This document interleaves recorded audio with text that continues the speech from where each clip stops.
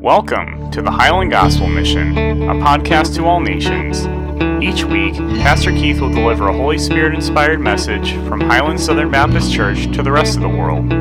If you have a Bible, we encourage you to read along and study the Word for deeper understanding. Now, here's Pastor Keith with this week's message.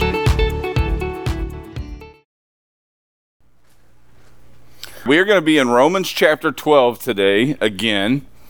I only got through a few verses. I want to get through the latter part of this chapter to dig a little bit more into where the Apostle Paul was heading when he actually wrote these verses that I discussed last week. If you remember, the focus of the service last week was that in every situation that we walk into, we leave that situation better than it was, the same that it was, or worse than it was. And our spiritual service of worship is for us to be a living sacrifice. Now, living sacrifice meaning everything that goes on in our lives, we may be punching bags at times, but make no mistake, even though we're punching bags, we're never victims. You hear me? Because there's purpose. If there's purpose, then victimhood is something you cannot claim. All right? So everything that we do, there's purpose, but also in everything that we do, there is the difficulty that the world has with what it is that we're trying to accomplish. And by the world, I'm talking about the carnality, the fallen nature of all that is that's around us. The difficulties, really, honestly, as a Christian, everything that creates those difficulties for us, those things are difficulties that God is producing something through us or through someone else, and those circumstances are as they are so that God can continue to accomplish what it is that he wants to accomplish in individuals' lives. If God doesn't have people that are willing to say, Lord, I have sacrificed my own desires, I've sacrificed my own wishes, I've sacrificed all that I wanted for what you want. How does that manifest itself in the life of a person? Because make no mistake, it manifests itself in the life of a person. It changes an individual. People begin to live not for themselves, but for other individuals. And the choices they make are choices that they know are going to impact the other individuals more than it's going to be a positive impact for us as individuals. Whoever told anybody that walking into Christianity just made life easy, they lied. It is not easy to walk. It was never intended to be easy to walk. Can we live in grace and live in mercy and peace? Absolutely. God's given us those things, but he's also given us responsibility in the midst of it. And I'm going to be honest with you, as human beings, there's no way we accept that responsibility without becoming a sacrifice. Because can a true sacrifice crawl itself off of the altar? Can a true sacrifice have a desire of its own once it has been sacrificed? And this is why the emphasis in the scriptures continues to be pointed out that we as Christians, we are individuals who are supposed to die to the old self and live for Christ in the new self. It even goes so far as to say you are a new creation, a new creature. The Bible calls us peculiar. We don't fit anywhere. And the reason we don't fit is because we aren't driven by the motivation of give me the nicer vehicle, give me the bigger house. We ain't driven by the let me eat at the expensive places all the time. The thing that drives us is when we see someone who's about to go through a surgery that's a serious surgery. And you allow your heart to be able to feel. Or someone who's going through emotional struggles or addictions, or someone who's going through. How many of you guys are in here? How many of you think that everybody in here is dealing with at least one thing in their life? Never thought about it?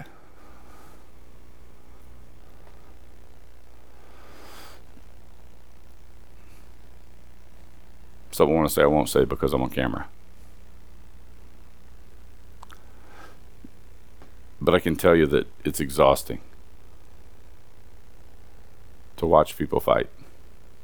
Not each other, but fight the things in the world that hold them down. Because if you stop long enough to look, it'll break your heart.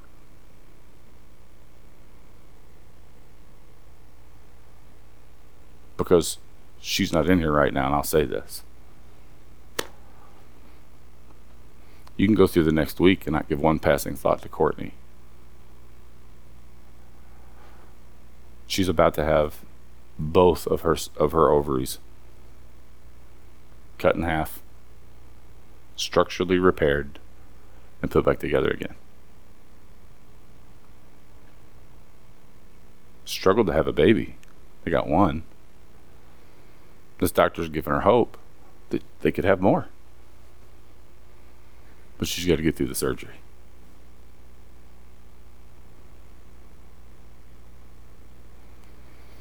If you were a mother about to go through a surgery that was that serious, what kind of things would go through your mind?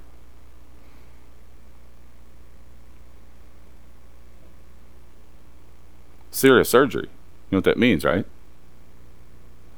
There's always that little possibility that you don't make it out of this.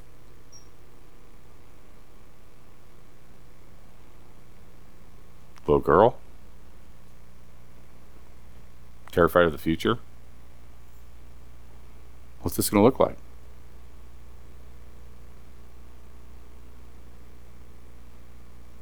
Can you engage and not feel it?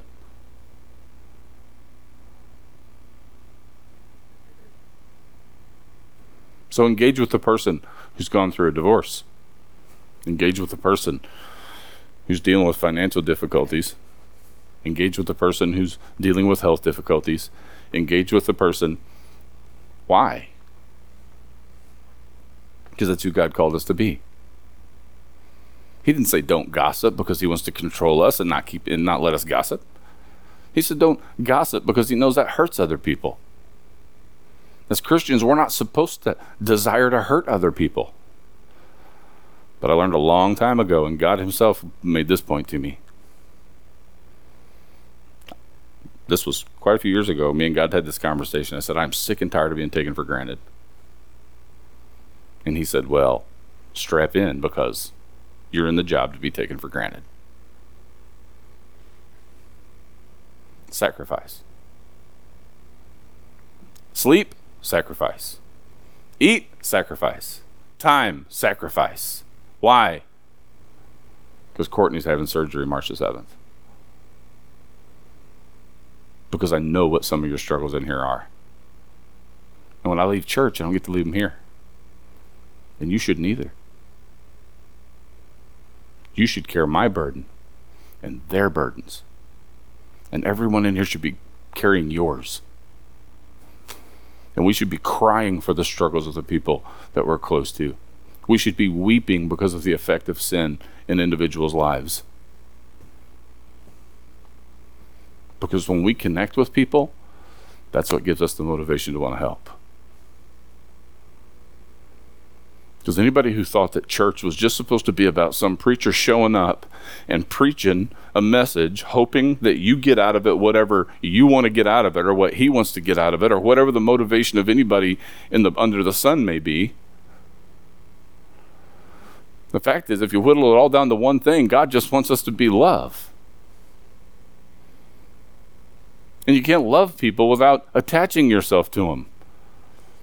Because again, love is not an emotion, it's a verb. Couples come to me and they say, I just don't love him anymore. I'm like, that's obvious. They're like, what do you mean? You're here. It's obvious that you don't love them anymore. But it's not that the emotional connection is detached, it's that your actions have stopped showing love to the individual on a daily basis. You stop loving someone, you become ineffective. But if you love someone, the sacrifice, it can be pretty big.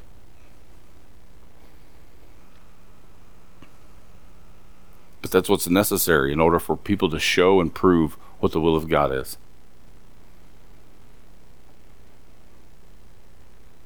He says this in 3, and we're going to read through quite a bit because I want to get a little context to get to the passage that we're going to make it to. For through the grace given to me, I say to everyone among you, not to think more highly of himself than he ought to think, but to think so as to have sound judgment, as God has allotted to each a measure of faith. For just as we have many members in one body, and all the members do not have the same function, so we who are many are one body in Christ, and individually members one of another. Since we have gifts that differ according to the grace given to us, each of us is to exercise them accordingly. If prophecy, according to the proportion of his faith; if service, in his serving; or he who teaches, in his teaching; or he who exhorts, in his exhortation; he who gives with liberality; he who leads with diligence; he who shows mercy with cheerfulness. If we go further, let's take a look at this.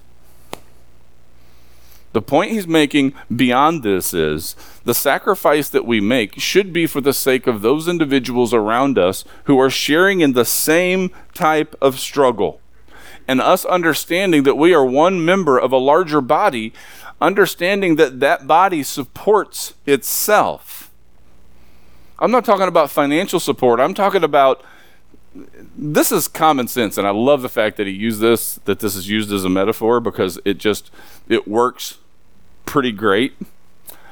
God gave every one of us a gift, and he led you here with that gift. When he employs that gift is supporting other parts of the body. If one part of the body becomes wounded, we can call that an individual. If one part of the body becomes wounded, I don't know if I ran over my toe with a pallet jack last week. Those of you who know what it is, it hurt. Still hurts.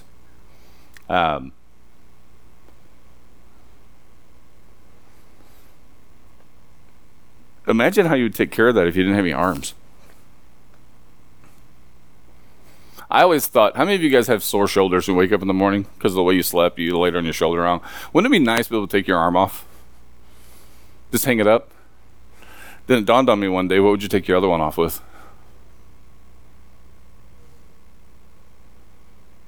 You'd be stuck with one.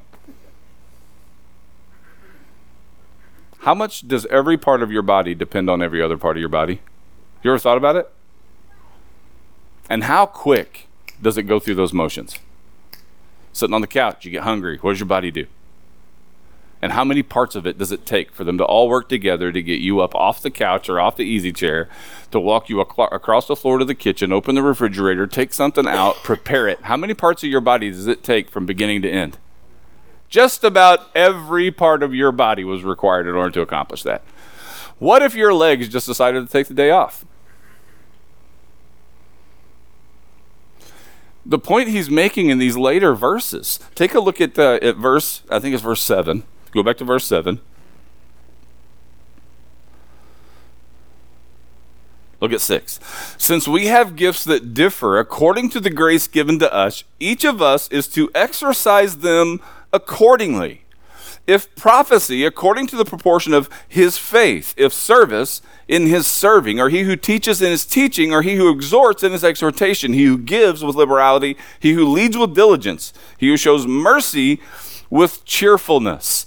This is how a church body shows strength within that body. In other words, if God gave me the gift to preach, but I refuse to employ that gift, what benefit is it to the body? Still a preacher, still capable of preaching, but what's the benefit if I refuse to do it? So this is one part of the body that is now not functioning. What if we have another one that somebody says, well, my gift is to teach, but I'm not doing it? I know that's my gift, but I'm not doing it. How much does that hurt the body? It's another part, right? Hey, we need nursery workers. Well, I'm not doing it. How much does it hurt? So if you was to take all of the I'm not doing it's in a church, and you was to tie each one of those I'm not doing it to an individual body and make that part of the body not function, when you're done, what does the body look like? Just how functional is it? It's dysfunctional. So before you know it, other parts of the body that are being parts of the body are being used now to support the parts of the body that are not functioning the purpose that they're supposed to. So now their workload has doubled, which means the amount of work that they're actually doing in ministry has been cut in half. Everything's systematic, folks. I can make you mad before you leave today and guarantee that you'll leave this place and go make somebody else mad. Because that's human nature. That's who we are. The sacrifice is in us being selfish. That's what's supposed to be sacrificed. I mean, honestly, as adults, how much does life really turn out the way you hope it does? Because we always have higher hopes that we know that this filthy, nasty, fallen world is able to deliver. Amen? We've had a God who gave his son, and he gave his life to prove that he loves us. And all that he wants us to do is to take as many people to the kingdom with us as we can. That's all he wants us to do. And all of us play our part so that this giant machine that is a church that's global, the gears are turning in it, and people are hearing the gospel, and they're responding to the gospel, and people are being helped through the gospel. Breaks my heart to see Satan win. He won't win the war, but he's going to win some battles. And it breaks my heart to watch it. But Jesus is still glorified even in the battles, the ones that Satan has won. Because you see, aside from everything that we see and do and experience, God is still God. When we don't think that he can, it doesn't mean that he can't. When we fall off of the edge and we lose our faith and we believe that he can't, in many cases, in spite of us, he still will. But when we allow our focus to turn inward instead of outward, that's one of the gauges. As when I worked at the Jefferson Baptist Association, that was one of the gauges that I used as just how healthy a church was, because a lot of people gauge a church on how healthy it is based on the number of people that are inside it. But let me look at your ministries. Are you spending more money inside the church or more money outside the church? And we can spend it inside and it still be outside. Like Vacation Bible School is still outside church because it's something we're doing for outreach. You'd be surprised the number of churches that most of the money they spend is inside their four walls. They don't spend it out there. What are we investing in? We know that everything that God gives us, he provides a benefit to us, that we get the peace that passes all understanding. Our cheese is going to slide off its cracker once in a while, hopefully not too bad. But once in a while, we're going a little bit crazy, right? You get a little bit nuts, a little bit over pressured. Thank God that he still puts borderlines and boundaries around us, and in some cases, people go outside of those boundaries. But don't make the mistake of missing the fact that all of those frustrations and aggravations and your relationship with Christ, those things are very directly linked to one another. This world's either trying to punish you for doing what God wants you to, or it's going to abuse you for doing what you want to do. You stand before God, being one of his children, one of the most aggravating groups of people. I say aggravating, probably not the right word.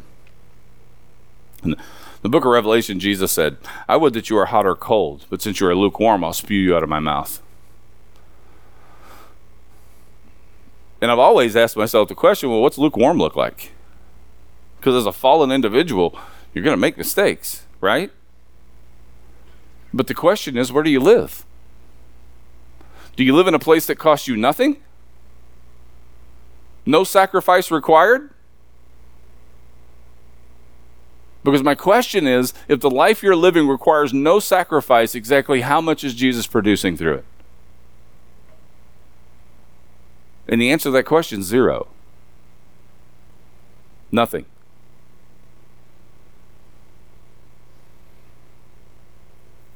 If I have the gift of encouragement and I don't use it, how much does that affect a person's day in church? if I just hug people and have the ability to brighten their day just by a hug. But I walk in with a bad attitude that day and I don't hug anybody. What good was it?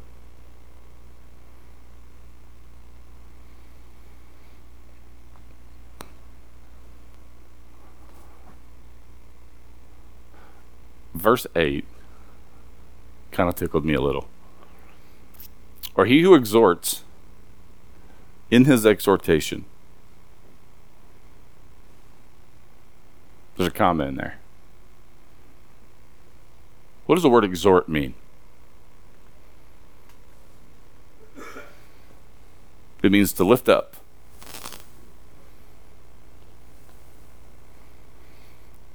Or he who lifts up in his lifting up.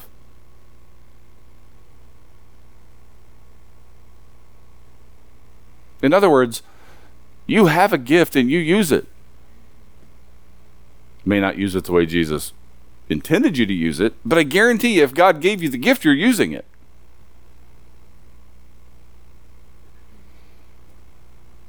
If I was given the gift of lifting people up, people are down in the dumps for whatever reason, I was given that gift to lift those individuals up. You know, I walk around and I do that naturally.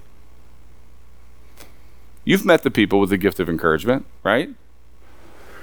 The ones who see you in a day and they have the ability to put a smile on your face. They have the ability to encourage you. They're encouragers, right? Most people, though, walk through the world and they use the gift that God gave them it's a shotgun approach. In other words, let's just get a lot of beads and shoot them in one direction and cover the whole area with beads, right? That's called not intentional. That's called accidental injuries. Not intentional. Now, what's the difference between that person who has that gift and just walks through their life not realizing it, but actually putting it to practice? What happens when that individual walks into a church and says, this gift that God gave me, I'm going to start watching for the people who are brokenhearted. I'm going to start paying attention to the people who actually need this gift that God gave me, so that I'm not just accidentally hoping that it'll spill out on someone when I walk past them, but I'm going to be intentional in its purpose. And it cracked me up because he said it right there. Or he who exhorts in his exhortation. He who lifts up in his lifting up. Intentionality. Any of you ever have anybody walk out without telling you they love you? A spouse? Serious question. Do you believe that they don't? Because they walked out the door one time without saying it? Do you believe that they don't?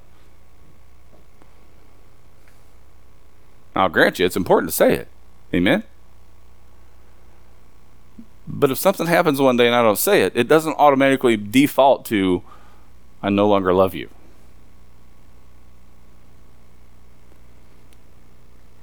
But we save ourselves a whole lot of trouble. Even though I have the strongest argument for it, goes without saying, to realize that our spouses want to hear I love you before we leave the house. May not be important to us. May not be a big deal to us at all. Maybe a big deal. May not be a big deal. But if it's a big deal to them, it's a big deal.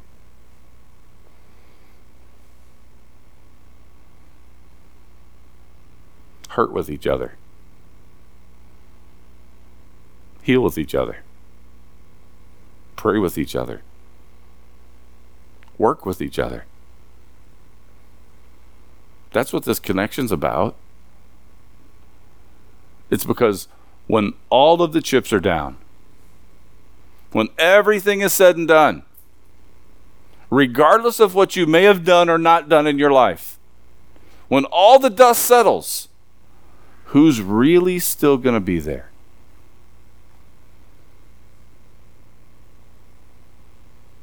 It's your family.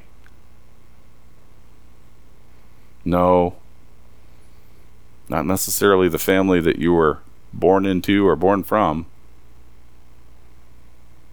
but it's going to be the ones who understand the depth of love that Christ had for us, and who understand that not one of us came from a different place than the other, that all of us were weighted down with a burden of sin. And that burden of sin has the exact same impact on every one of us. It may show itself physically in different ways, but it is exactly the same. I've said it my whole life. You know what the difference is between me and the guy with a long record? I didn't get caught.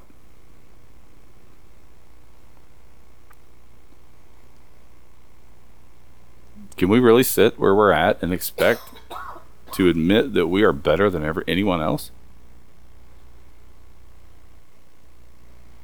You can look at your own life and say, man, what I did was horrible. You think that what I've done wasn't?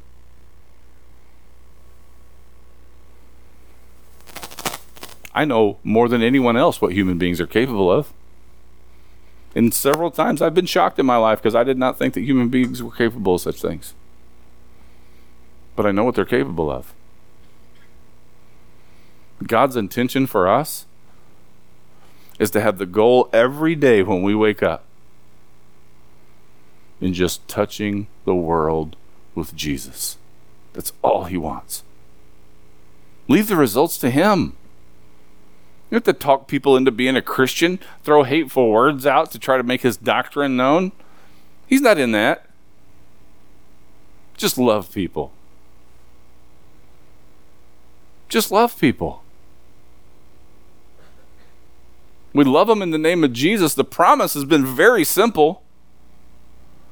If we raise the Son up, he will draw men unto himself.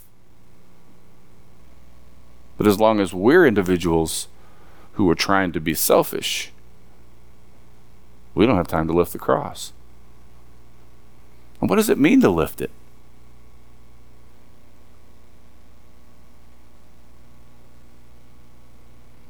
What does it mean to lift Christ so that he may draw men unto himself?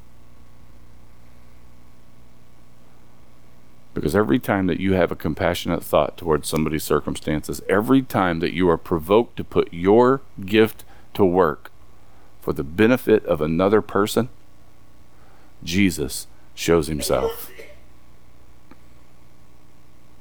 He shows himself.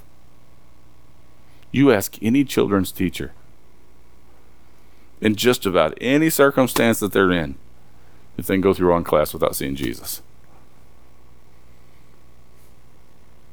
Jesus is all over them classrooms. Satan might be in there too. But Jesus is all over those classrooms. And he's in your heart. And when you act on that compassion, you are showing Jesus to other people.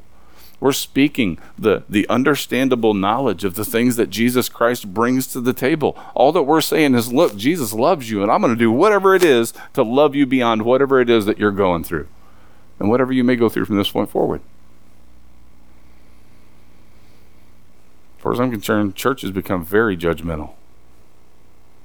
I'm not talking about Highland. I'm not necessarily talking about specific churches, but I just know for a fact that there are a lot of churches that are out there that have become very hateful and judgmental. You make a mistake, they want to drive you out of the church. Now, I'm going to be clear. We're supposed to follow doctrine. There are rules for excommunication. There are circumstances that apply. I haven't very many times in my lifetime, but there are circumstances that apply that say you excommunicate a person. But you don't start there. And a matter of fact, that point is a lot farther from the starting point than most people even begin to imagine it. And the reason there's been very few is because it usually doesn't get to that point. Why? Because when people are loved by other people, they're encouraging them to lift them up. They're kicking them in the back pocket, so to speak, when they do wrong. We're our brother's keeper. Being our brother's keeper means that if our brother's lacking in something, we make up for what they're falling short in. If they're down in the dumps, we try to bring a little happiness into their life. If they're hopeless, we try to bring them a little hope. If they're having financial difficulties, sometimes God even says, here, go help them with their financial difficulty. Because God understands the difference between people who get themselves in trouble and people who find themselves in trouble. There is a difference. I can tell you this, folks, he put us here for this purpose. Those of us who trust in him, we're supposed to be showing him to the world, and we do that more than we do on Sundays. We do that the other 6 days of the week.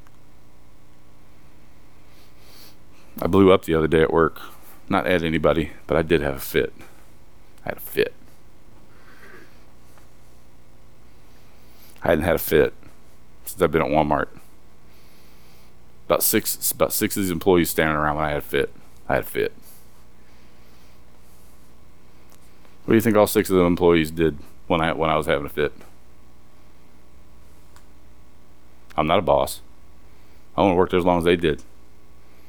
Their eyes are this big around, and they were afraid to take a step. Why? It's not who I am. They've seen this calm, collected 51-year-old guy that handled himself pretty good, don't talk back to the bosses. And I blew a gasket. Now, did I say anything wrong? No. Did I say anything with a bad attitude? I meant every word of it. Mean it as much today as I did when I said it. If you want to know the story, I'd be happy to tell you sometime. But the point is, it doesn't matter what your circumstances are. You're still allowed to live within those circumstances. You're just not allowed to cross some boundaries. Because if I was easily crossing boundaries, then what does that do to the testimony of the last 2 months where these people found out that I was a preacher?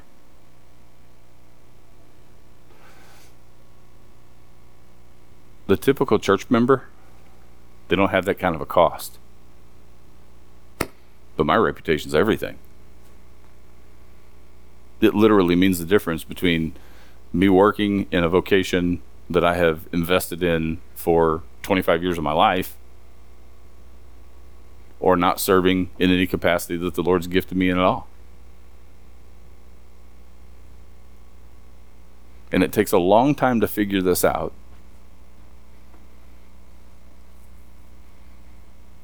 But these first 8 verses,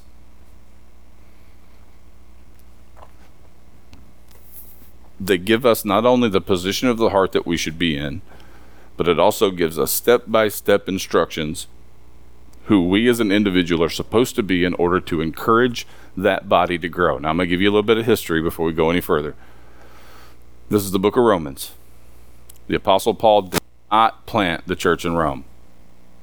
The church in Rome was planted by Jews who were eyewitnesses to the resurrection of Jesus Christ. Rome was 90% Gentile, 10% Jewish.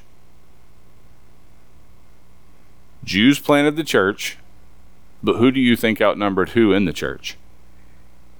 90% Gentile, 10% Jewish. Of course, the church is going to be more Gentile than it is Jewish. This creates a conflict. The conflict inside the church, individuals squabbling against each other based on their own theological positions. Hatred, judgment, punishment, jealousy. Everything that could go wrong would go wrong when it came to the human beings who were handling the issues. The Apostle Paul is doing everything that he can to try to help the Gentiles understand what the Jews' role was in the gospel, and to help the Jew understand what the Gentiles' role was in the gospel. The two of them may be brought together doctrinally, and within their relationship be able to function as a church body. Even though they came from 2 completely separate histories, teaching them that there was commonality in both of their pasts that linked together and provided the foundation for the exact same gospel. In teaching him this, he's teaching people how to be good to one another. How to be good to one another. Why do you not gossip? Because it's not good to gossip about people. Why do you not go around spreading rumors? Because it destroys the opportunity for relationships. it also destroys other people's reputations based on the words that individuals are sharing it. God's not going, here's my list, I need you to follow it or else. He's not just being some authoritarian like most of us. Well, why? Why? Because I told you to. That's not who he is. Love your wife as I love the church. Why? Because to do anything less than that is giving her less than she deserves.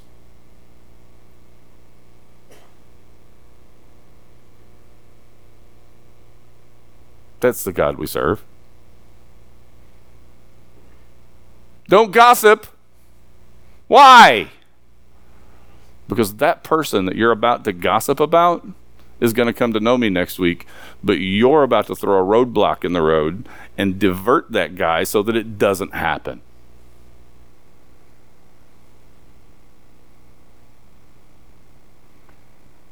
What does God want? He wants to be glorified for who he is. How does that happen? Just be good to people. Just be good to people. Keep reading. Read 9 real quick. It says in here, 9, let love be without hypocrisy. Abhor what is evil, cling to what is good. Be devoted to one another in brotherly love. Give preference to one another in honor, not lagging behind in diligence, fervent in spirit, serving the Lord, rejoicing in hope, persevering in tribulation, devoted to prayer, contributing to the needs of the saints, practicing hospitality. What's he saying in a nutshell? Be good to each other. Be good to each other. Because I don't think people realize in other people's lives, with all of the frustrations that you have to deal with, the individuals who are around you and are close to you, they should not be increasing the burden. They should not be increasing the pain. They're bearing the burden and doing everything they can to relieve the pain. And sometimes that just means them being who it is that God's created us to be as a church. Bless those who persecute you. Bless and do not curse. Oh, there it is. Why? Huh? No outlet, right? All these frustrations in the world. What? Bless those who... I'm fine ignoring them.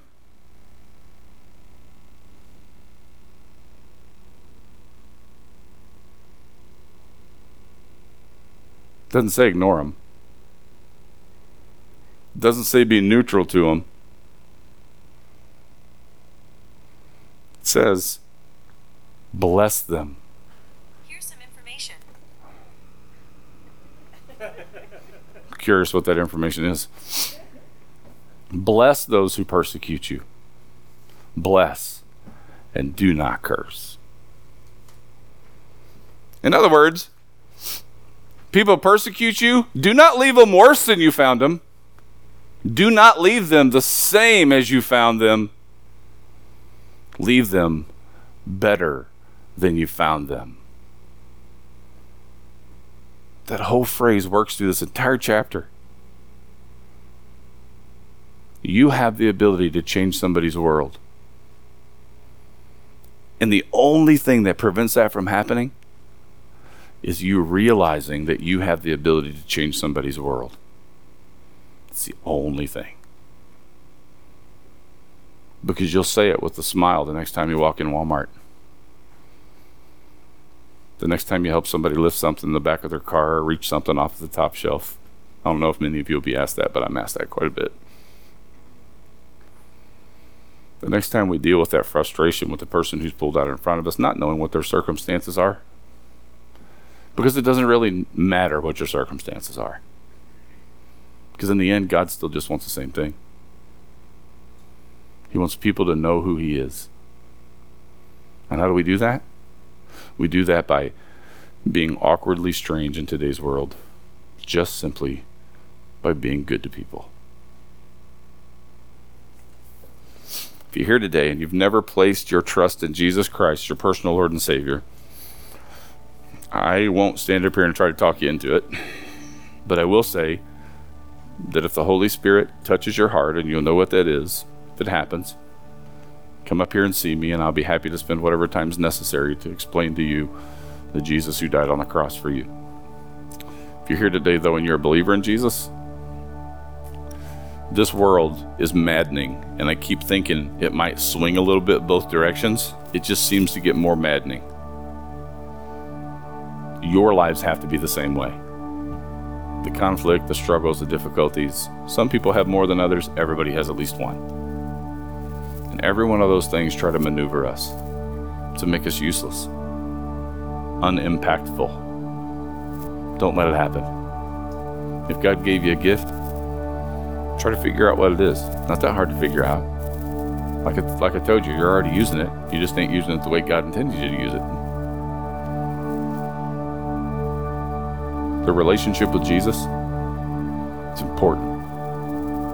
And as important as it is to us as individuals, we also have to realize how important it is for the people who have not trusted in Him yet. And the best opportunities for that to happen is for us to be people who are willing to sacrifice ourselves, a living sacrifice, are willing to take it on the chin, allow your heart to hurt a little, feel some compassion, and then just change your world by being good to people, Jesus style. Amen. Thank you, Brother Keith. And for those listening on the podcast, I want to offer that same opportunity to you to come to the Lord. If you've never placed your trust in Jesus, now is the time to do so. By default, we are all sinners, separated from God, and there is nothing we can do on our own to fix that. That's why God sent His only Son, Jesus, to come live a life without sin. He was put to death on a cross as a perfect sacrifice for that sin. And to seal the deal, He came back from the dead 3 days later. If you truly believe that and ask Him into your heart, you will be saved. If you're already a believer, this is a great opportunity to recenter your life in Christ. Take these next few minutes in prayer, and I'll be praying for you as well.